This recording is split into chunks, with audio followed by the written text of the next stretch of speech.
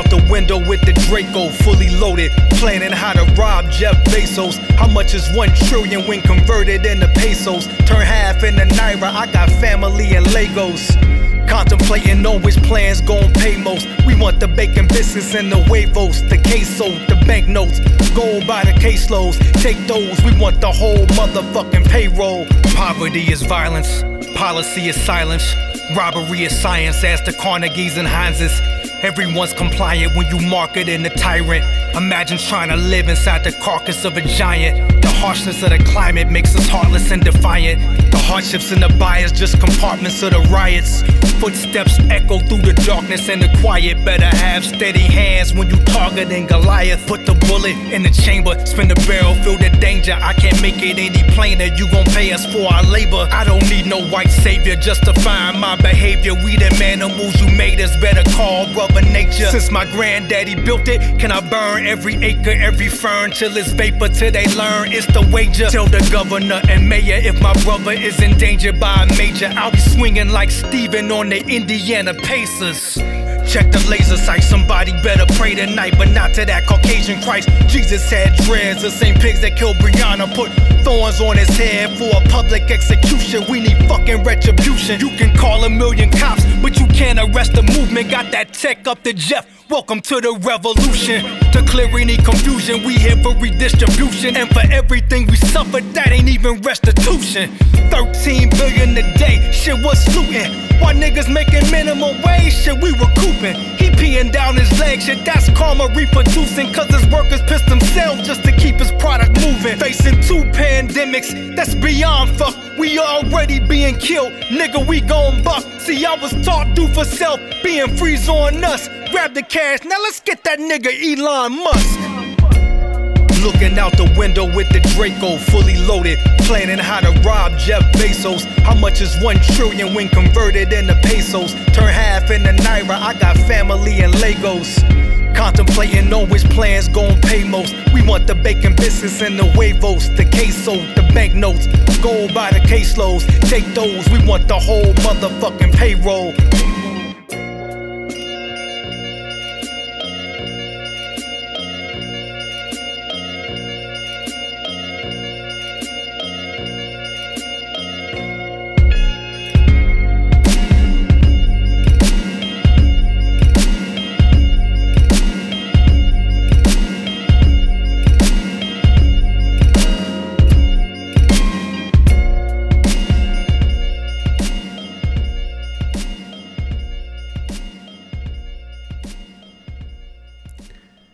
And that was the brand new track by Jasiri X called Rob Jeff Bezos.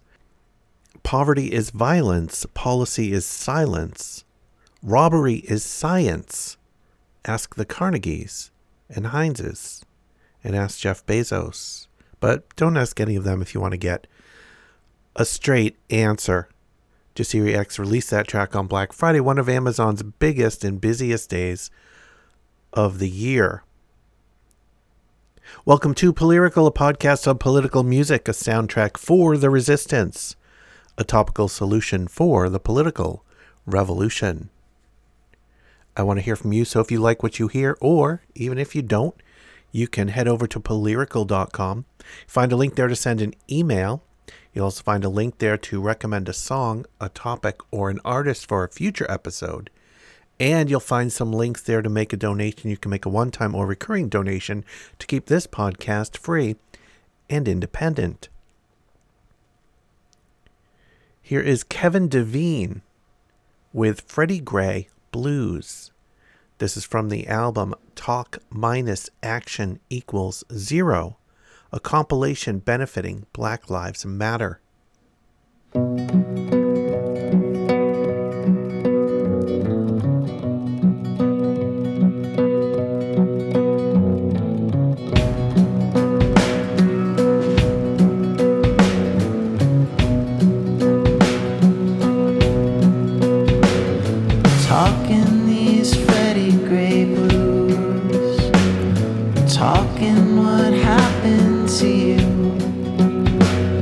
Just 25 when they ended your life. Went to serve and protect, meant break your legs your neck, meant to kill you, to sever your spine. No matter what, there's no good reason why.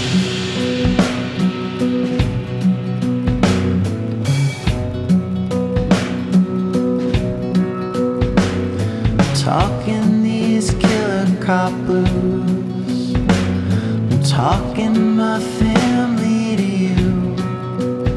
See, my dad was a cop and his dad was a cop, and my uncles are cops and my cousins are cops. I'm partly here 'cause of cops, and I love all those cops. I know not every cop's a racist murdering cop, but this is bigger than the people I love.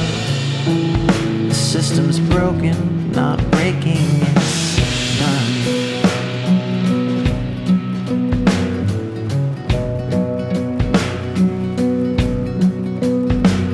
I'm talking white privilege blues, I'm talking confession to you.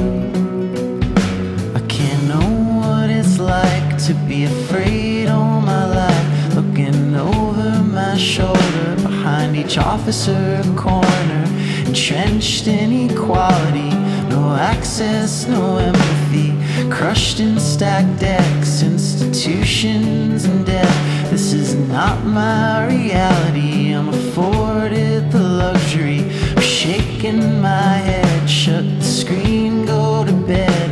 I can turn off what you never can, and watch it happen again and again and again and again and again and again and again and again and again and again.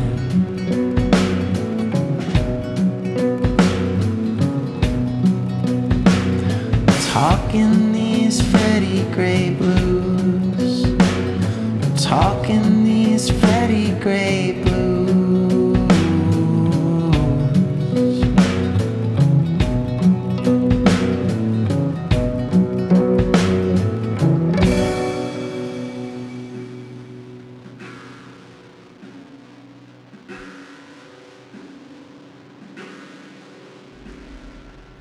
And that will bring us to our topic of the episode. The topic of the episode for this episode is Margaret Thatcher. Margaret Thatcher, her reign of terror has been effectively over for a very long time, and Margaret Thatcher is deceased. But the implications of the policies of Thatcher do plague us to today. But the reason that I kind of prompted me to look up some Margaret Thatcher songs and do a Margaret Thatcher episode is because a new statue is being unveiled shortly of Margaret Thatcher. And in this day and age, I guess they just like putting up targets for others to tear down. This, I think, seems like a good target for that. Here's an article from metro.co.uk. A council is set today to approve spending £100,000 on the revelation of a monument of the Iron Lady. It'll be placed on a 10-foot plinth to prevent vandalism. But people have figured out a way to make their statement despite the plinth and have planned an egg-throwing contest. More than 11,000 people have said they were interested in participating on Facebook, with 2,100 confirming they would attend.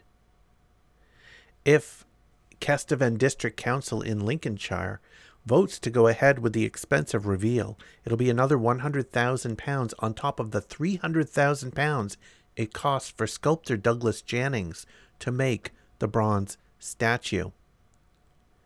The structure of the country's first woman prime minister, who was born and raised in Grantham, would be 20 feet tall in total.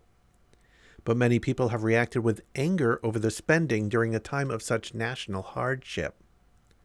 The host of the egg-throwing event, Cass Arif, posted on the page encouraging people to donate money to different charitable causes and promised the, quote, Biggest donation gets first throw on the day. And this statue won't be the first statue of Margaret Thatcher out there in the public. There's even one down on the Falkland Islands, which Margaret Thatcher went to war with Argentina over control of back during her days. Here's a piece, a little bit of a piece from Hrag Vartanian, posted on hyperallergenic.com. When I was in London last January, I had the chance to visit a hidden gem, well, depending on how you define gem, of a sculpture in the Guildhall Art Gallery in central London. Neil Simmons' marble likeness of former British Prime Minister Margaret Thatcher has a very pretentious, as you might expect, name. Quote, Right Honourable the Baroness Thatcher of Kesteven, LGOMFRS. And it sits in the corner of this small art museum with an excellent collection of pre-Raphaelite painting. Why such an important, if controversial, figure in contemporary Britain would be tucked into the corner of the city's official art gallery is an interesting story, as it wasn't always the case. On July 3, 2002, theater producer Paul Kelleher, at the time 37, decapitated the 8-foot marble statue of the former British Prime Minister, which was once more prominently displayed at the Guildhall Art Gallery. He swung at the statue with a cricket bat concealed in his trousers, then used one of the heavy metal poles that are used to support the rope cordon to decapitate the statue. After the beheading, he waited for the police to arrive. Afterwards, Kelleher explained his crime. Quote, I haven't really hurt anybody. It's just a statue, an idol we seem to be worshipping to a greater extent. He later explained his defense involved his, quote, artistic expression and my right to interact with this broken world. From the compilation album Celebrating Subversion, the Anti-Capitalist Roadshow, here is Grace Petrie with Maggie Thatcher's Dream. I could forgive you if you thought you'd been sold short. I'm about investments of the RBS sort, working around the clock to try and raise my stock. Do you regret getting in my boat when we're trying to stay afloat and I've the buoyancy of a northern rock? When I looked at the big picture, saw the rich getting richer. When I tried to play the long game, I was on the losing team. Can I be so middle class and still end up on my ass? Is this an economic nightmare or just Maggie Thatcher's dream? There's not enough money in the bank, not enough petrol in the tank. When this month's overdraft fees are gonna bring me to my knees, I got the City Boys bonuses to thank. Another charge to the list, another direct debit missed. When the latest petrol prices fuel my private credit crisis, so I know this ain't no way to exist.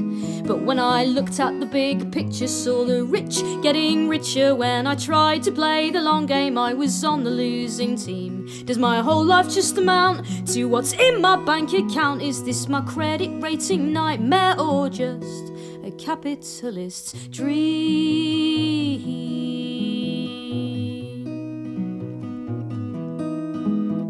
When greed and ambition went and formed a coalition, no such thing as big society and no one on my team. When there's no one left to vote for, are we all in the same boat? Or is that just a crazy optimist singing socialism's dream?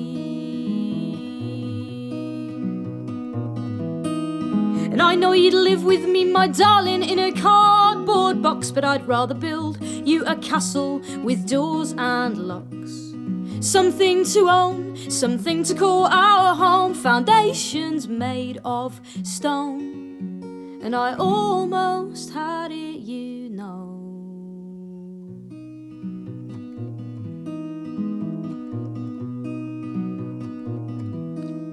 But when I looked at the big picture, saw the rich getting richer. When I tried to play the long game, I was on the losing team. Can I be so middle class when I can't afford the gas?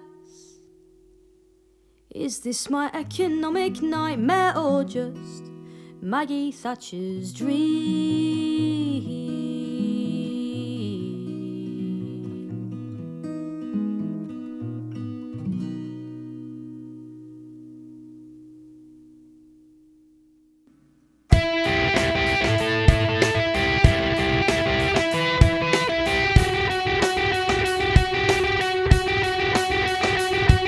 Who the fuck voted for Margaret Thatcher as she led us into ruin?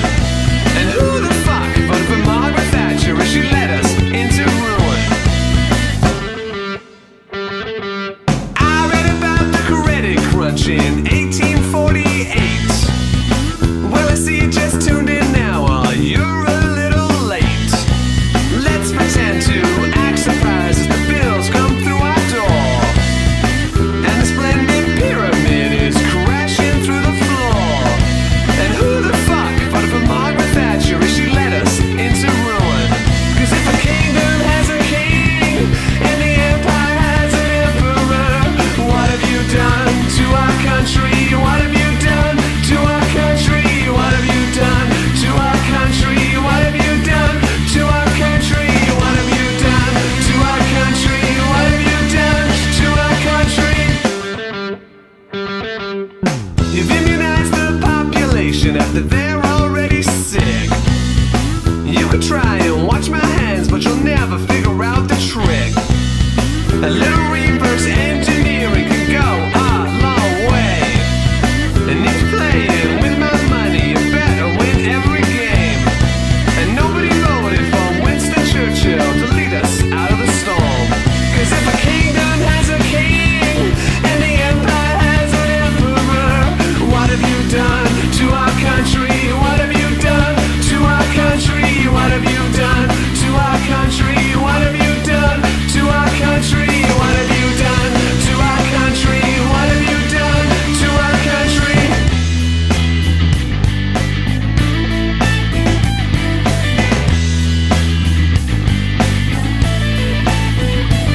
Cause if a kingdom has a king and the empire has an emperor, what have you done to our country? What have you done to our country? What have you done to our country? What have you done to our country? What have you done to our country? What have you done to our country?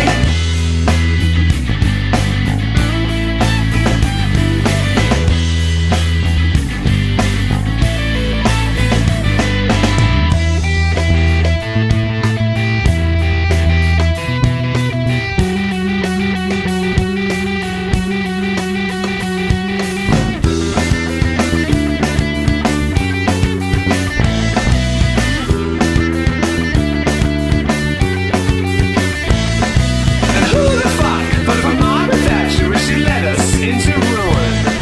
And who the fuck voted for Margaret Thatcher as she led us into ruin? And nobody voted for Winston Churchill to lead us out of the storm. And nobody voted for Winston Churchill to lead us out of the storm. From the album How Magnets Work, that was Boy None with Margaret Thatcher. Here's a piece written by Morris M., published at grunge.com. She's one of the greatest world leaders of all time. Margaret Thatcher was the Iron Lady who ran Britain from 1979 to 1990, a period in which she defined a generation. On the world stage, she was renowned for her close friendship with Ronald Reagan and for standing up to the Soviet Union. At home, she was the free market conservative who liberated Britain from a decade of economic stagnation, even as she smashed glass ceilings that had once been marked, "No women shall rise beyond this point." One of the few British leaders just about everyone on earth can name. She's often voted the greatest prime minister of all time, beating out even Winston Churchill. But this isn't the whole story. You know how in The Wizard of Oz, the wizard looks all great and powerful from afar, only to be revealed as a weak nobody on closer inspection? You can do similar things with Margaret Thatcher's legacy. From the vantage point of the 21st century, it can appear all shiny and radiant. But examine it closer, and it starts to seem like the only thing behind the Iron Curtain is a litany of disastrous choices. Here are the most disastrous of all. In the aftermath of World War II, the Labour government had a minor crisis on its hands. Huge swaths of the British population were growing up undernourished, a fact that ongoing rationing really wasn't helping. So they came up with a simple solution. From then on, every school-aged child would receive a free glass of milk every weekday. It was a cheap, popular policy. So popular, in fact, that when Margaret Thatcher cancelled it in 1971, it caused an outcry. The Independent has the story. 1971 was a year of Ted Heath's Conservative government, which was trying to make huge savings to the budget. At the time, Thatcher was the Education Secretary, her first major political role. Trying to trim back spending in her department, she ended the milk subsidies for all children over the age of 7. It made minor savings at best, and was, as the Labour education spokesman said, the meanest and most unworthy thing the country had seen in decades. Ending the subsidy was so unpopular that people would shout, "Thatcher, milk snatcher," when they saw her in the streets. Along with other cuts to the education budget, it so angered the sector that Oxford University refused to give the then Prime Minister an honorary degree in 1985. Even today, mentioning the dreaded poll tax can send a shiver down Conservative MPs' spines. A 1989 change to local council tax rates, it swapped taxation on a property's rental value for taxation on the number of adults living there. But, as ThoughtCo explains, the details don't really matter. What matters is that the tax generally drove down taxes for the rich, while hiking them up for everyone else. As George H.W. Bush could tell you, new taxes are a pretty guaranteed way to get your voters to turn on you. In Thatcher's case, they didn't just turn on her, they rioted. There were ominous rumblings even in the planning stages. Cabinet memos exist from the year before the tax was rolled out, advising that resistance was growing. Yet Thatcher not only ploughed on, she publicly owned the policy. She forced it onto Scotland first in 1989, triggering mass civil disobedience. But rather than be deterred, she then imposed the new tax on England and Wales the following year.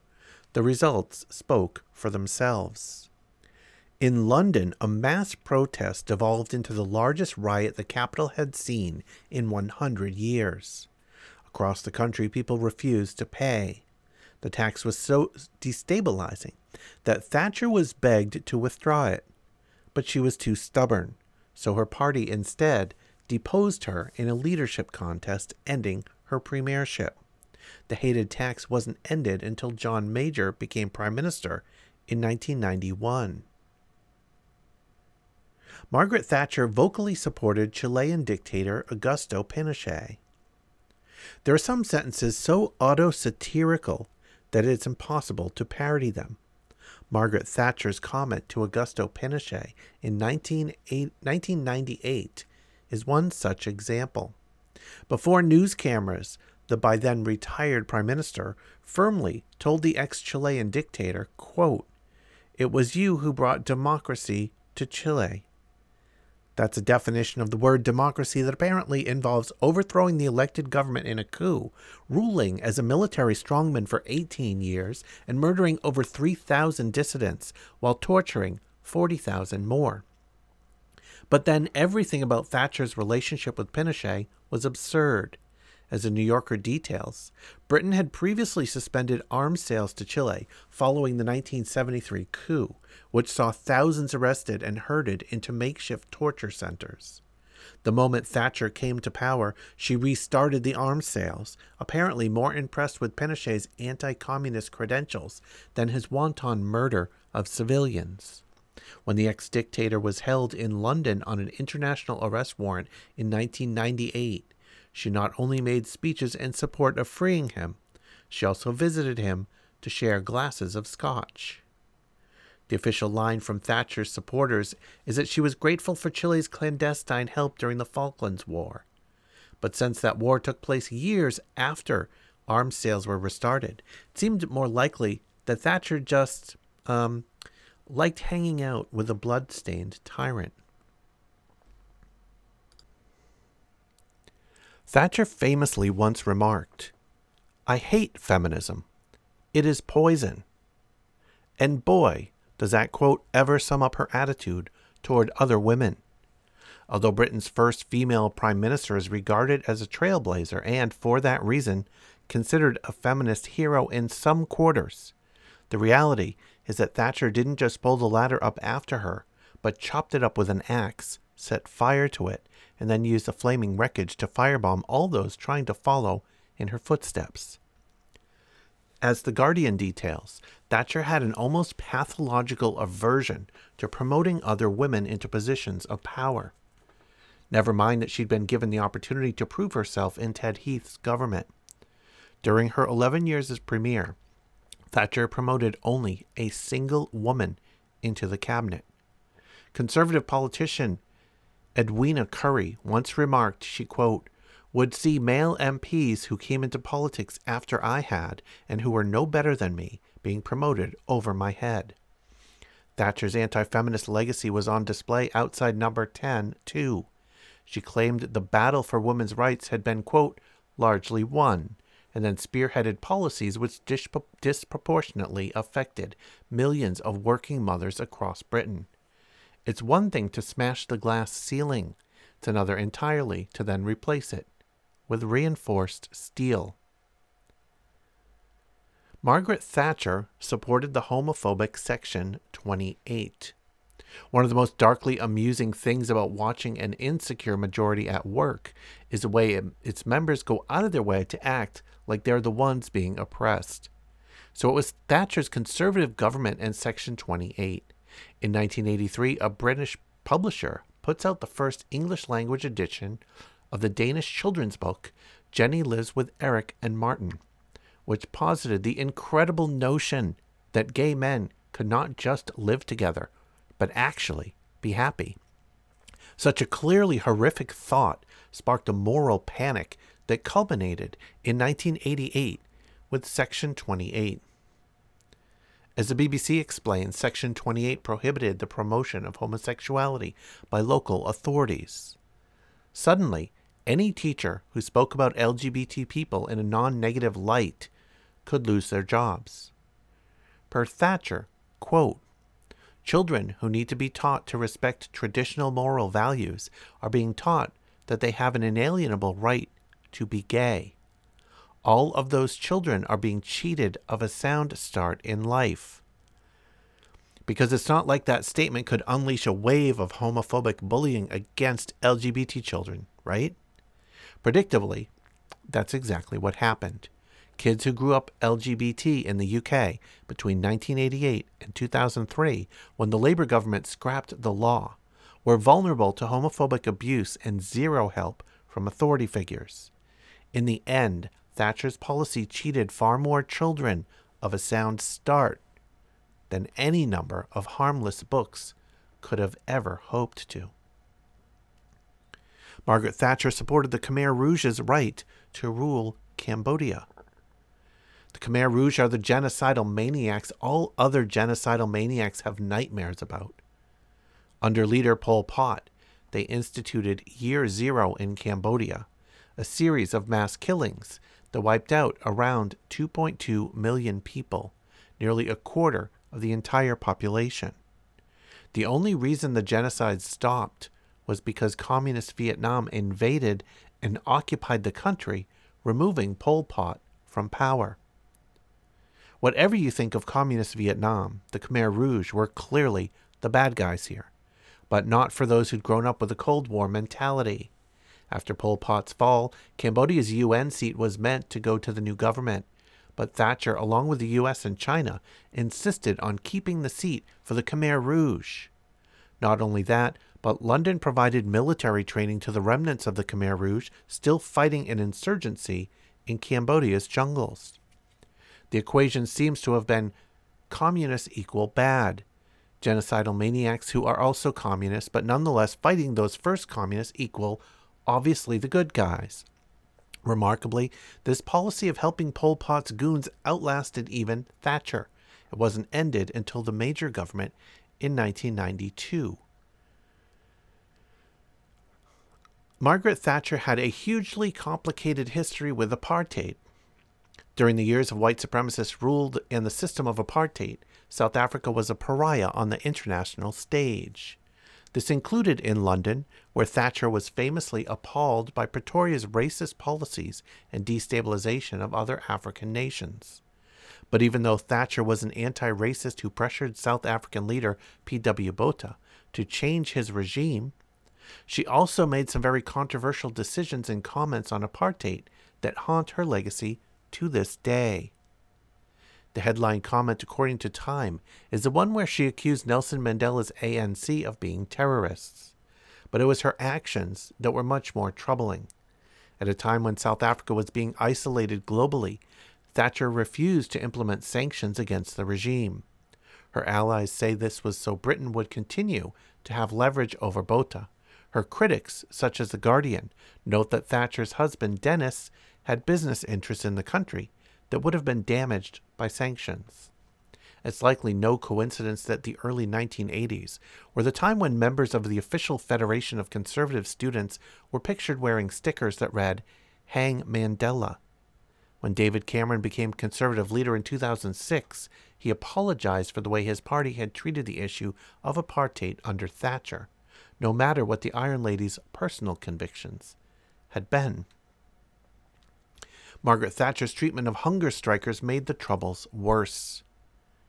In the 1980s, Northern Ireland was in the grip of something known as the Troubles, a 30-year guerrilla war between mostly Protestants and Protestant loyalists and mostly Catholic Republicans that killed around 4,000 people.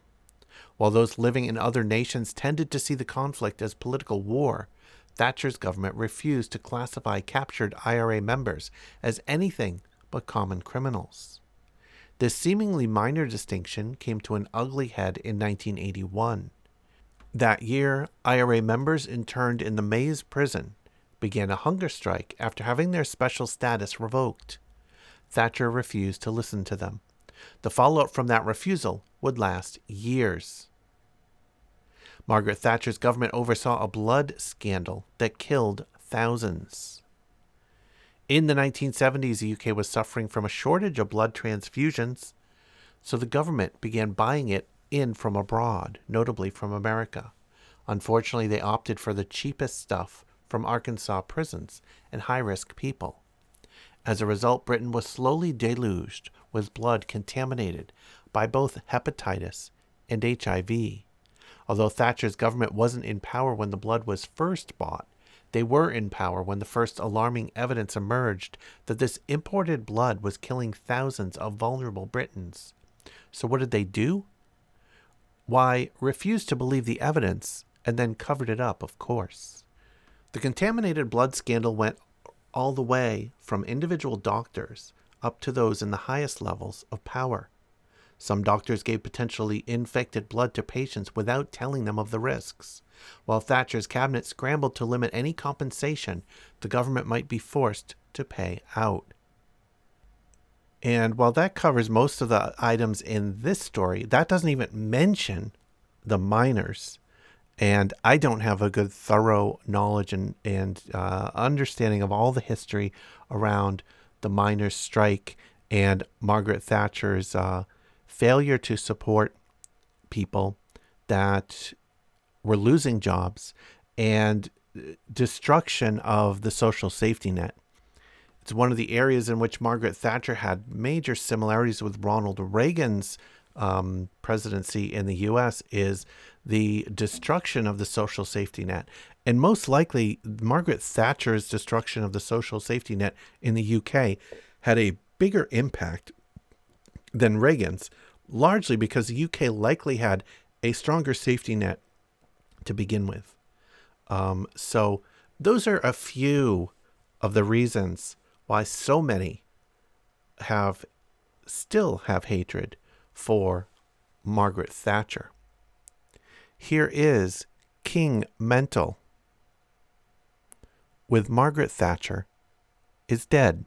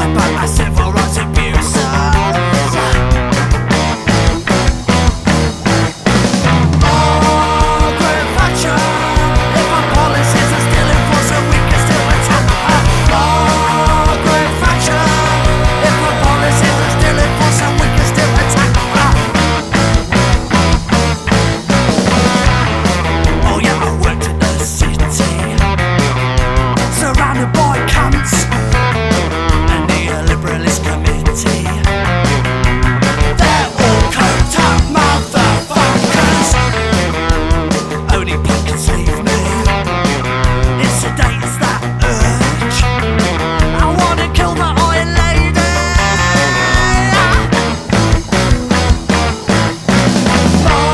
Margaret Thatcher, if her policies are still in force, then we can still attack her. Margaret Thatcher, if her policies are still in force, then we can still attack her.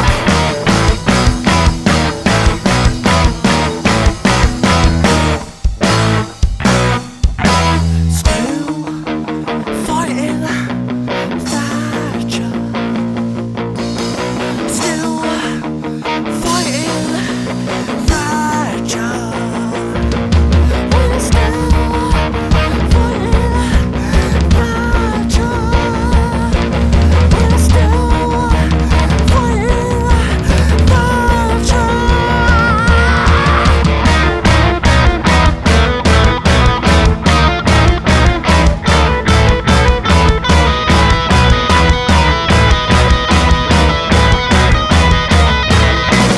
Margaret Thatcher, if her policies are still in force, then we can still attack her. Margaret Thatcher, if her policies are still in force, then we can still attack her. Margaret Thatcher, if her policies are still in force, then we can still attack her. Margaret Thatcher, if her policies are still in force, then we can still attack her.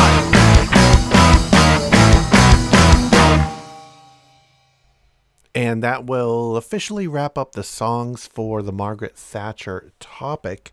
However, with a few words, we're going to hear a little bit from Margaret Thatcher, and then that's going to roll into a Billy Bragg song called Thatcherites. Today, in spite of many difficulties, and with so much more to be done, Britain has regained her confidence and self-respect. What I would like to share with you for a few final moments is a vision of the things that matter most to me.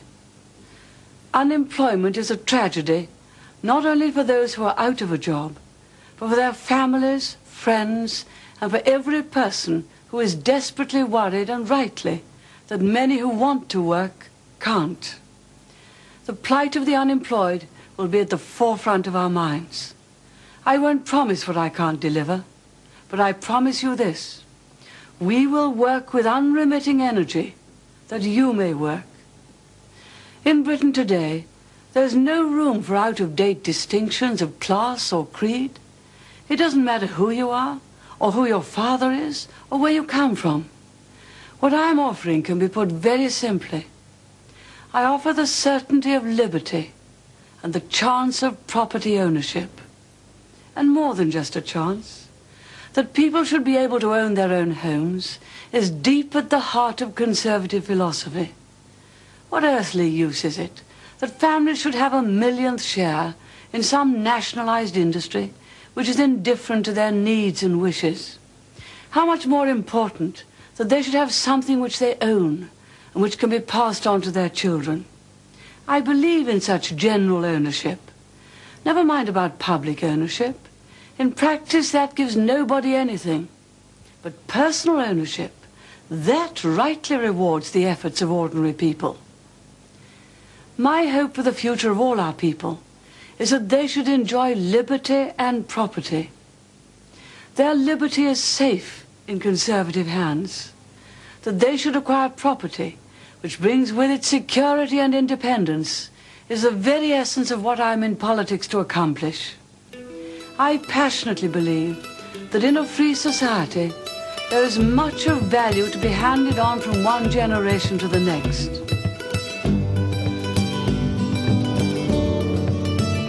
And so, yeah, I can tell you that my great inspiration in my politics was Margaret Thatcher. Were it not for her, I probably wouldn't be a socialist.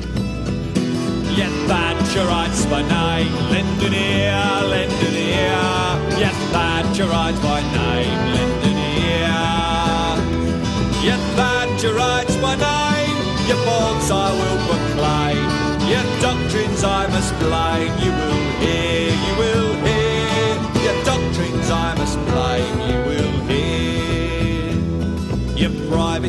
privatise away what is ours, what is ours. You privatise away what is ours.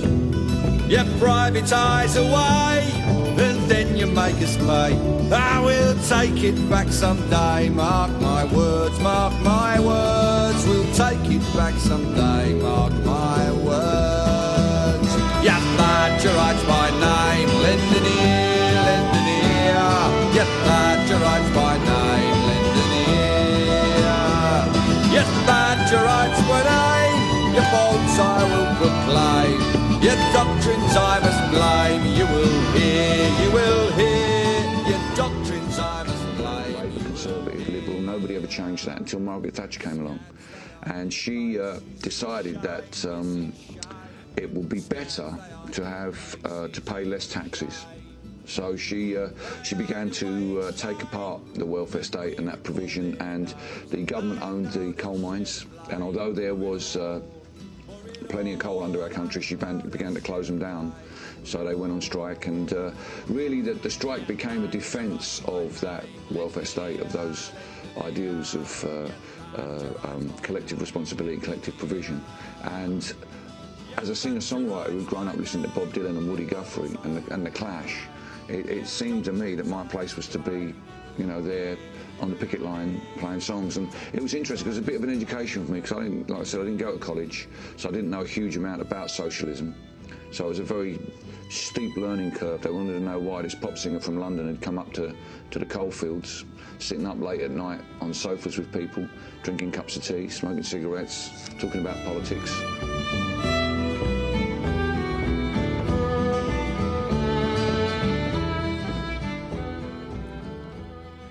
And that will bring us to our artist of the episode. The artist of the episode for this episode is Crass. Here is an excerpt from a piece published at daily.bandcamp.com, written by John Gentile. Quote, "We were two very pissed off persons. Steve was a very young pissed off person, and I was a getting old pissed off person. We sort of met on the pissed offness, really. Penny Rimbaud, drummer, producer, and co-founder of Crass, is talking about how he, along with vocalist Steve Ignorant, formed a group that is now considered one of the most influential punk bands of all time.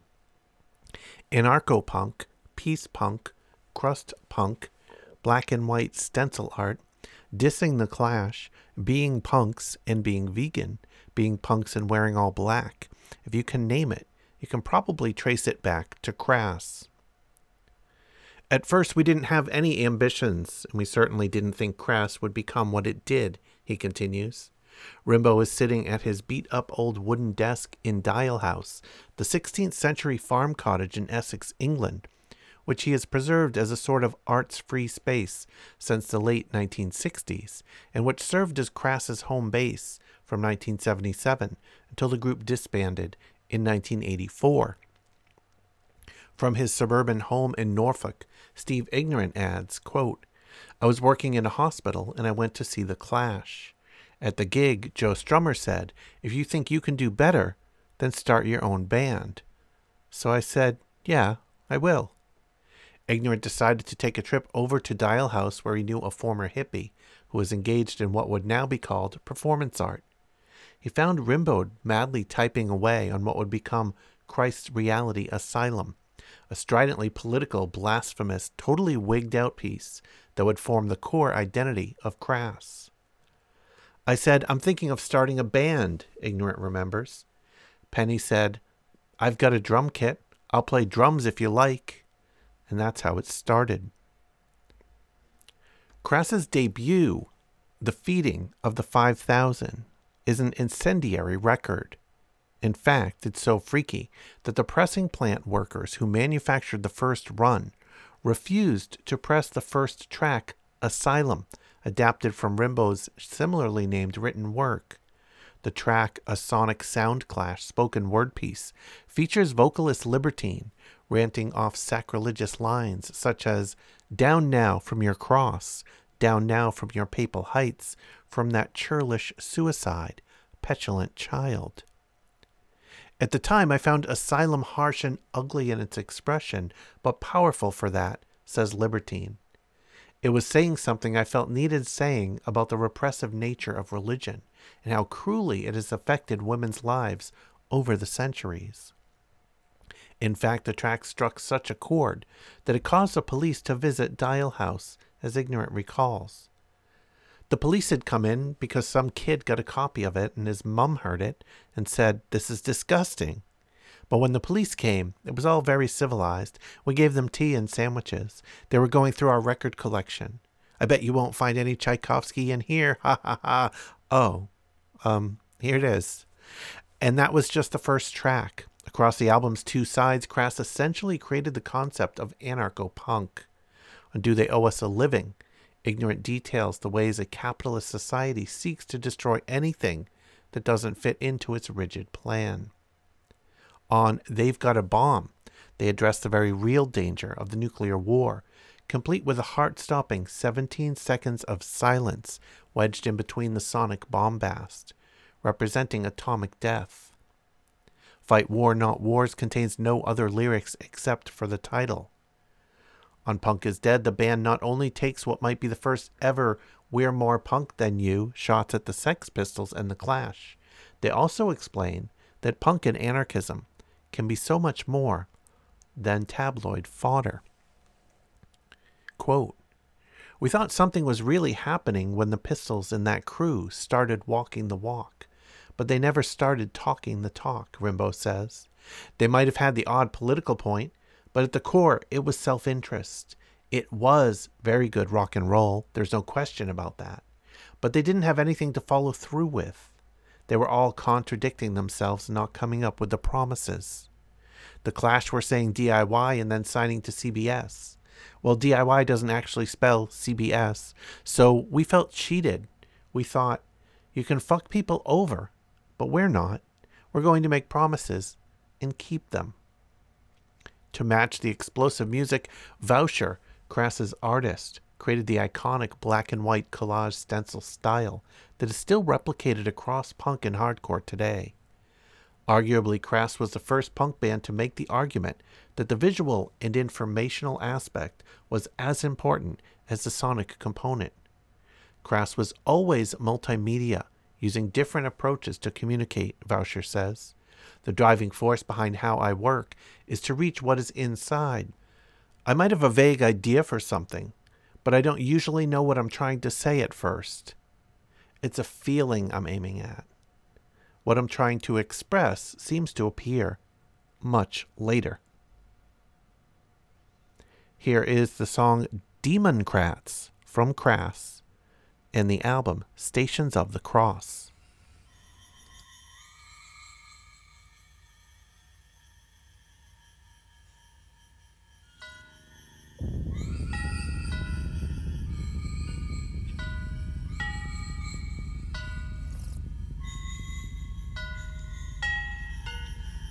I am not he, nor master, nor lord, no crown to wear, no cross to bear in stations. I am not he, nor shall be, warlord of nations. These heroes have run before me, now dead upon the flesh piles, see, waiting for their promised resurrection. There is none, nothing but the marker, crown or cross in stone upon these graves. Promise of the ribbon was all it took, where only the strap would leave its mark upon these slaves. What flag to thrust into this flesh? Rag, bandage, mop in their flowing death. Taken aside, they were pointed away for God, Queen and country. Now in silence they lie. They ran beside these masters, children of sorrow, as slaves to that trilogy. They had no future. They believed in democracy, freedom of speech, yet dead on the flesh piles. I hear no breath. I hear no hope, no whisper of faith from those that have died for some other's privilege. Out from your palaces, princes and queens. Out from your churches, you clergy, you Christs. I'll neither live nor die for your dreams. I'll make no subscription to your paradise. I'll make no subscription to your paradise. I'll make no subscription to your paradise. I'll make no subscription to your paradise. I'll make no subscription to your paradise. I'll make no subscription to your paradise. I'll make no subscription to your paradise. I'll make no subscription to your paradise. I'll make no subscription to your paradise. I'll make no subscription to your paradise. I'll make no subscription to your paradise. I'll make no subscription to your paradise. I'll make no subscription to your paradise. I'll make no subscription to your paradise. I'll make no subscription to your paradise. I'll make no subscription to your paradise. I'll make no subscription to your paradise. I'll make no subscription to your paradise.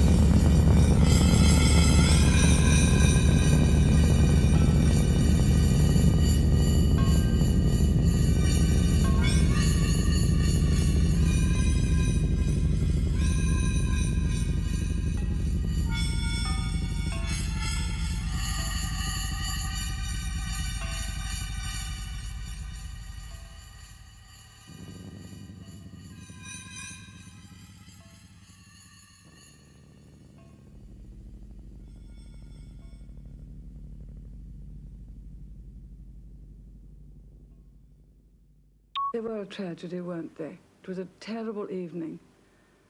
Dreadful as we saw those scenes on television and saw how marvellous our police were.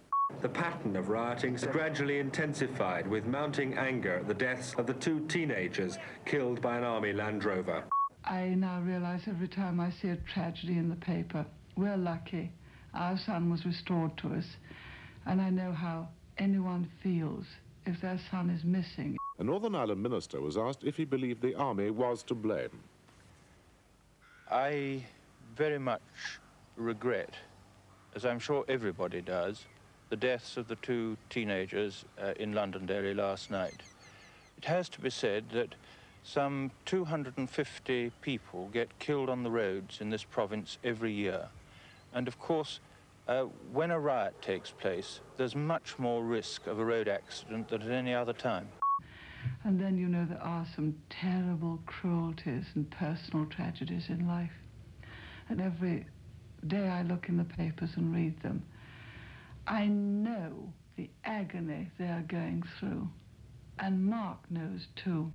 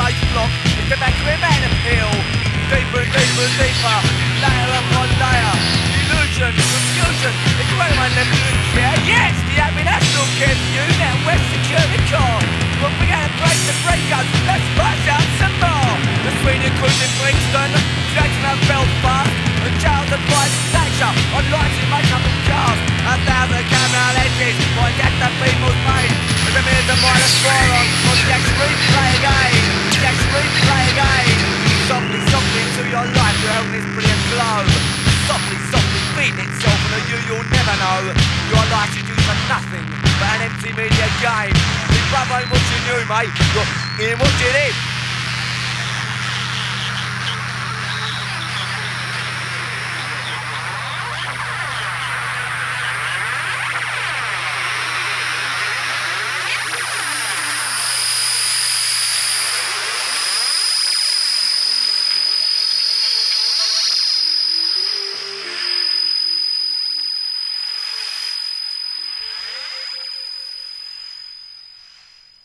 And that was the track 1980 Bore from Christ, the album.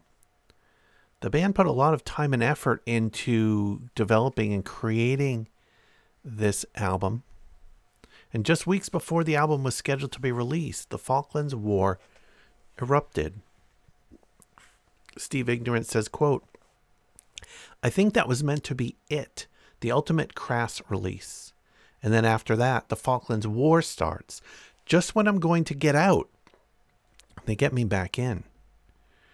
To a degree, the band was embarrassed that they hadn't addressed a major event like the Falklands War on a record they spent almost a year making. Rimbaud says, "I don't think we were ever complacent, but with Christ, we were concentrating on creating a beautiful album. And it was in a lovely box and it was beautifully designed, but that was a luxury we couldn't afford. We realized that what Thatcher did was only a small taste of what would come over the next 20, 30, and 40 years. And we have seen that occur under the guise of, quote, intervention, which has become the classic American modus operandi. We can bomb the fuck all out of where the fuck we like because we're bringing democracy to the world." For their next release, Crass decided they had to be more immediate. Around then, we started getting classified information from grunts and sailors who were actually in the service. "What the hell do you do with classified information?" Rimbaud recalls. "That is a serious offense." Then, we pulled our greatest trick ever. Using the classified information they had received, the band crafted a recording which appeared to be a conversation between Thatcher and Reagan discussing the sinking of the Sheffield and the General Belgrano, ships involved in the Falklands conflict. The band then sent the tapes to the British press anonymously, expecting chaos to ensue. Surely, such a hot item would be a major stop the presses event. After we sent it to the press world, it completely disappeared, and we heard nothing, Rimbaud says. And then 4 or 5 months later, it appeared in the Pentagon and was described by them as being a KGB operation to undermine American power. They were saying it could lead to World War III. We could sit here and say we did a tape and now it's being put forward as this thing, which is very funny in one respect, but is not very funny in another. So we were always in this ambiguity. Eventually, someone informed the press that the culprits behind the scam were, indeed, Crass. To this day, the band doesn't know who leaked that info, though by this time their phones were being tapped by the police and possibly other third parties. The Observer got in touch with the band, and through a series of negotiations, Rimbaud agreed to admit that they created the tapes. If the Observer published the entire transcript of the tape on its front page. To Rimbaud's surprise, the paper did indeed publish the entire transcript, which included classified information previously only known to the British government. Then, the shit really hit the fan, Rimbaud says. All sorts of people were getting in touch with us, including the KGB. This is sheep farming in the Falklands. The story I heard. The cost of the Falklands operation. I think she is responsible in the final analysis for the conduct of her government, that she should be considering an early resignation. With regard to resignation, no. Now is the time for strength and resolution. We are interrupting this program to make a special announcement. At 4 o'clock this morning, British Standard Time, Britain's Premier, Margaret Thatcher, called an emergency summit meeting with the Foreign Secretary, Lord Carrington, in the Royal Room at 10 Downing Street. A 5 o'clock deadline had been set to find a solution to the increasingly tense situation in the Falklands. Mrs. Thatcher was said to be moist with anticipation as Lord Carrington entered the door, nervously holding the knob. The eyes of the nation were on Mrs. Thatcher as she confidently slipped her hand into her brief. She knew that the little red button, now at her fingertips, could unleash an orgy of physical combat. As she commanded Lord Carrington to make an entry, she knew that she would soon feel the weight of power on her shoulders.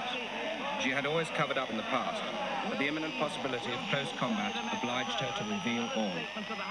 After running through the usual preliminaries, Lord Carrington felt abreast of the situation, and Mrs. Thatcher was delighted to show him the little red button and demonstrate its uses, most notably its connection to the hotline receiver. To enable him to get on top of the job, Lord Carrington was ordered to get seriously stuck in, and at all costs, because of the gravity of the situation, to avoid simply running through the motions. Nervously, he touched the little red button, but as Mrs. Thatcher excitedly pushed it towards him, his finger slipped, and he missed the mark, leaving the Premier feeling well browned off. However, not to be frustrated by the weakness of others, Mrs. Thatcher determined to finish the job herself, and, having dismissed the unfortunate Maud, grabbed the hotline telephone and put the receiver to its devilish work. Within seconds, the hotline was a frenzy of activity. After years of anticipation, Mrs. Thatcher's forces were heading towards a climax, sliding apprehensively towards endless oceans, an unstoppable power breaking through its rival. This was her finest moment, and at its peak, she cried, "England expects every man to do his best. I know nothing of failure. We are going to win."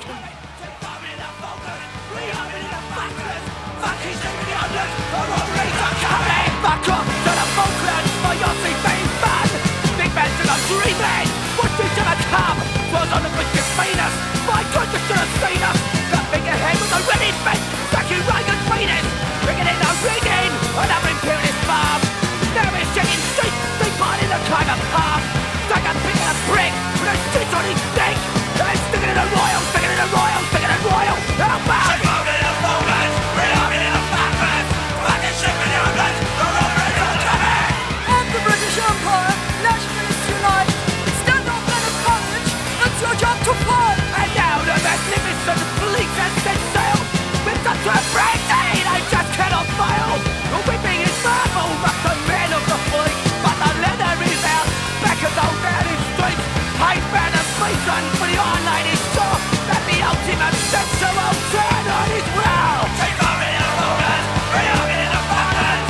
Fucking ship in the Falklands, the robberies are coming. As we sail from the harbour, we have finger on the button. With a 14 weeks, we've been greasing up the button. Come on, son.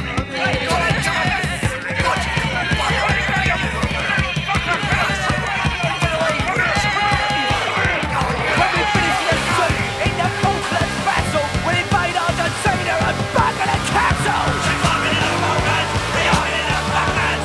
Fucking ship in the Falklands, the robberies are coming. And Maggie said, Oh, Roger, where's it gone? Hold my hand. You Indian incestuous con.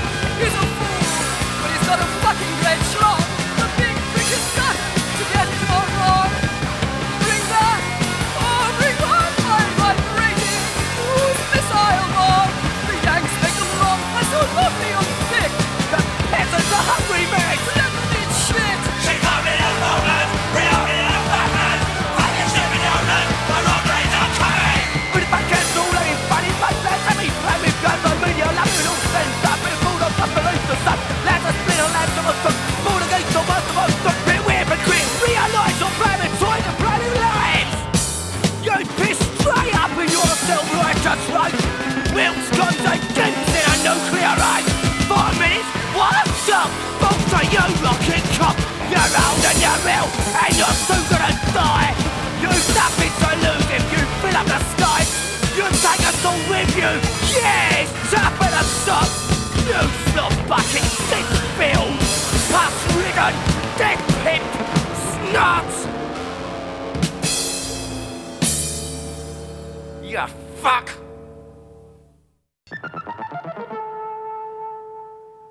The first nuclear bomb exceeded by 1,000 times the explosive force of any weapon ever made before. Instead of one nuclear weapon, there are now over 50,000, more than 1 million times the explosive power of the Hiroshima bomb. 4 tons of high explosive for each of the 4,000 million men, women and children on this planet. I think it's money well spent, and I can't see what's wrong with it. Those who are obedient will stay put, doubtless stiffened in their resolve by the knowledge that if they flee, no authority elsewhere will give them food or shelter.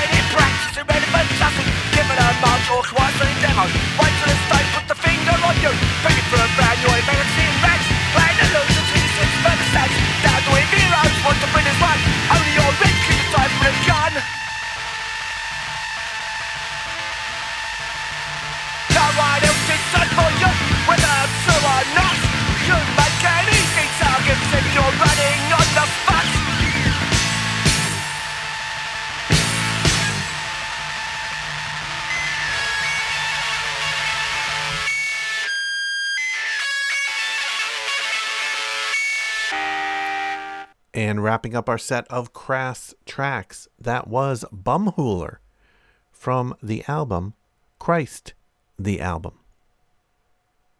War on Women have a new album out. It is called Wonderful Hell, and this song is This Stolen Land.